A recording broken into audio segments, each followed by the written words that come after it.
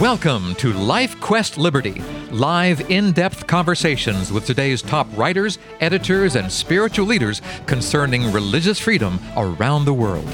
On today's broadcast, we'll examine local and international factors that may be impacting your right to worship and obey God as your conscience dictates. I'm your Life Quest Liberty host, Charles Mills. On our last show, Lincoln Steed, editor of Liberty magazine, shared some of his recent adventures in the land many call holy. When your travel itinerary sounds like something a disciple of Christ would follow, you know you're in for a treat. Lincoln, tell us more about your time in the Holy Land and what impressed you most. Well, there were many things, but let me just focus on one aspect that was very fulfilling for me. I'd been on this same tour 2 years ago, and overall it really impressed me, and I had a burden that my family come with me. And I've got a nearly 18-year-old son and a just turned 14-year-old daughter, and I thought that they would enjoy it, plus probably the rest of their life they might not go. It's not something that young people or most people on regular holidays would take in, so I thought this would be the chance of a lifetime. And I particularly thought it would be great if my son could be baptized in the Jordan, because he was preparing for his baptism as a Christian. And I floated it a few times, and he seemed interested. My wife not. He was trying to talk me out of it, that he needed to be baptized in front of his friends and so on. Yeah. So I kept quiet about it. And then on the tour, we came to the day before, and I said just casually to my son, you know, "Are you interested?" And he said, "Yes, of course, I want to be baptized in the Jordan." So at that point, it was a go. And it's quite spectacular. It's true in the tour bus, but you arrive at the Jordan, which you pass it several times on such tours, and it's sort of like just going over a drainage channel after the road. Not a big river, mostly, but it's a very significant river because Israel, like many countries, is really defined by its watershed and its waterways, such as they are.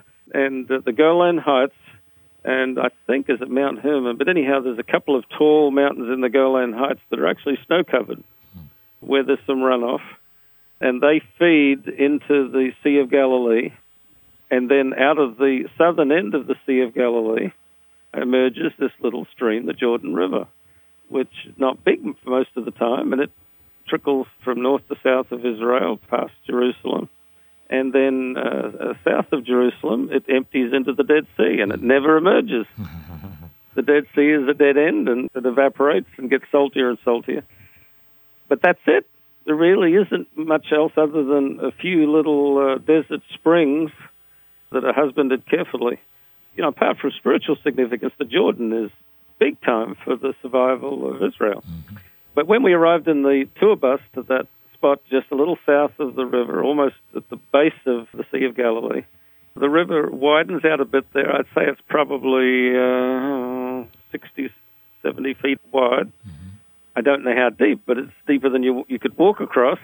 And they've got sections prepared for baptisms with railing and little mini amphitheaters and so on. So it's beautifully done. And they give you white robes and towels and so on. So it's very formal. And our group proceeded down and lined up. And my son was there. And, of course, I was ready. And there were about 3 of us that were baptizing. And we stepped into the water, and this time they made us go really deep. We were chest deep in the water, which was quite cold, amazingly, quite clear, amazingly. Not the muddy little thing that it's sometimes characterized as. Yes.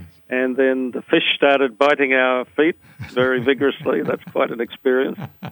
Fish probably 6 inches to 12 inches long, so they're just nipping at you. Yeah. And I'll never forget my son when he came in and stood there ready to be baptized. So he had a wonderful expression, and I right away knew that this was the right moment. And they videotaped it, which is part of a pseudo-touristy experience.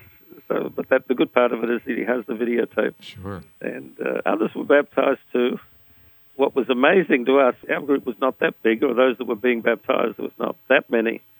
But the baptisms continued, and we know what's going on here. And then we realized that another tour group had joined the line, and we were just baptizing them.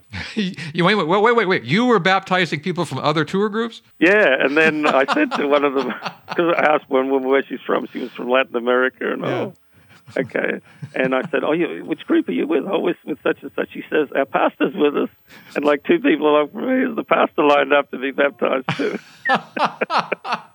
So that was an experience. Wow, that's wonderful, wonderful. But no, it's a real spiritual charge to be in such a place. Obviously, a first baptism, not just a symbolic one. Some people sort of take the chance to do it again, which, Sure. That's perilously close to just experiencing the Holy Land rather than a deeply spiritual sign of commitment. Mm-hmm. But to be baptized for the first time in the Jordan, I think is a wonderful thing. There's nothing magic about the water, but there's something atmospheric about knowing that this very close to the place that Jesus himself was baptized, laying out a very clear pattern for water immersion. When you talk about religious liberty, especially in Europe, even after the Protestant Reformation, Anabaptists, those that believed in literal water immersion, were persecuted viciously, even in the United States. On occasion, they were drowned. It was seen as sort of a cruel and fitting punishment for these people. Well, you want to be baptized, we'll put you under and keep you under. So it's very meaningful for me, very meaningful.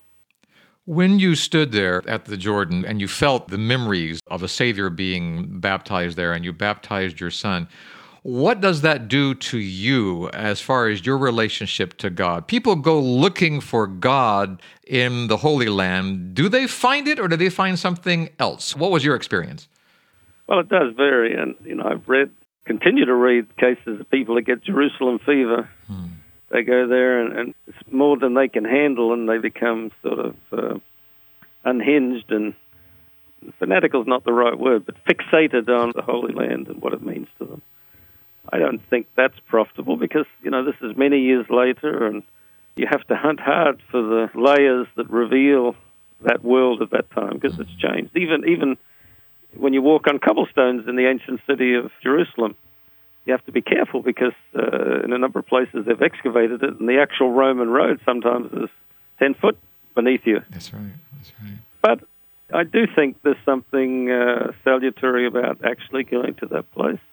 I think it can focus your mind on the very real history of it. While it's the holy ground, it's not because someone once was there, but I think it has holy memories as a reminder of how God has dealt with people in the past. And as we read his word, which our guide was always waving aloft, we can still find his way for us. And back to religious liberty, his way for us is to reason together. His way for us is for us to make the choice. He wants us to make it a certain way. But, we've got to create a God that doesn't force us one way or another, and we can make the wrong choice and bear the consequences sometimes. But that's religious freedom. I like what you said there because instantly a verse sprung to mind where the disciples were watching Christ ascend to heaven and the angels were saying that this same Jesus will come again. Well, this same Jesus that walked those roads wants to walk the roads that we walk every day around our house. Am I on the right track? Absolutely.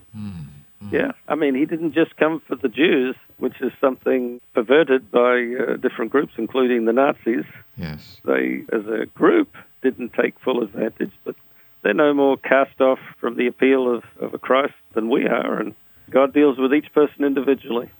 You and I know that in our Seventh-day Adventist context, we've been given clear intimations that at the very end of time, the message of a Messiah, of the Savior, Jesus Christ, is going to take a root with the children of the Old Testament.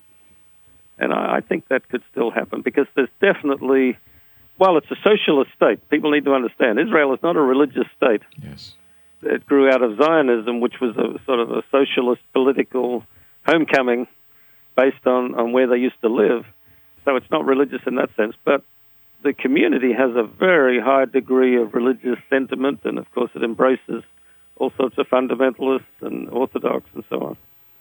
I just like to think that these people who have a sense of history and of the importance of God in the lives of human beings will yet understand more fully what the full Bible, Old and New Testament, can offer them. I like that because that is a responsibility, that is a privilege that all of us have, is to grow the religion we have. If we simply accept a religion and then sit in it and wait for it to grow around us, it's not going to happen. There are things that we need to do. Am I on the right track? Absolutely, Yeah, absolutely. yeah. I don't know if I said it earlier, but we had a reminder of the tensions that are lurking there, because the day before we went to Bethlehem, an American tourist was stabbed to death in Bethlehem. These are random things that add a sense of danger, but, I didn't see any overt violence. And ironically, I didn't even see as many soldiers as the last time I was there. So I can't say that Israel looked on a high state of alert. The only thing we did notice coming down from the Golan Heights, we noticed quite a few trailers taking tanks up to the top. And we only saw maybe no more than a dozen. But if we saw a dozen in one drive, the chances are over a several-day period there were hundreds of tanks being shipped up there. So it's possible things were stirring. But based on the attitude of people and the number of soldiers hanging about, it didn't look like they were under any special curfew or anything. But as our guide kept telling us, this is not a sure place. Anything can happen. There's been many wars. They expect more wars. And they have to fight for their secular and religious vision.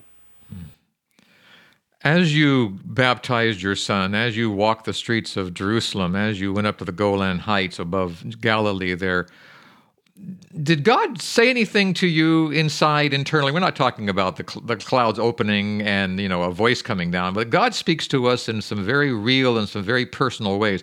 Did he say something to you on this trip that he'd never said to you on any previous trips? How much more time have we got? Yeah, on the Saturday, the Sabbath, we had an ordinance, we call it, ordinance service, that was basically a recreation of the Last Supper with the grape juice and the bread. And we did it in the garden of the tomb, which of anywhere you can go, it's the least provable to be the location, but it's clearly evocative of that, and in the context of Jerusalem, and it's supposed to be near Golgotha, and there's a tomb next to it, exactly like the one Jesus was buried in.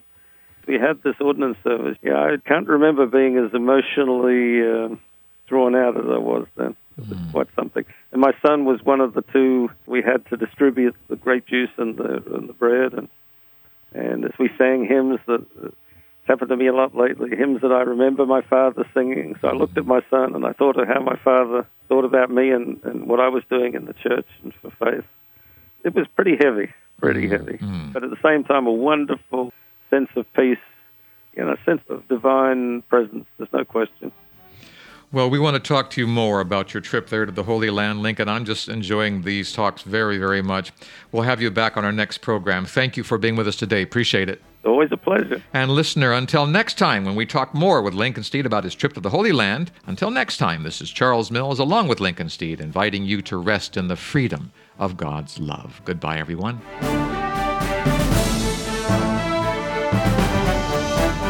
If you'd like more information about LifeQuest Liberty, call Three Angels Broadcasting Network at 618-627-4651 or email us through our website at 3abn.org. Join us again next week at this same time as we examine more of the threats and challenges facing your religious freedom. May God keep the flames of liberty burning in your heart today.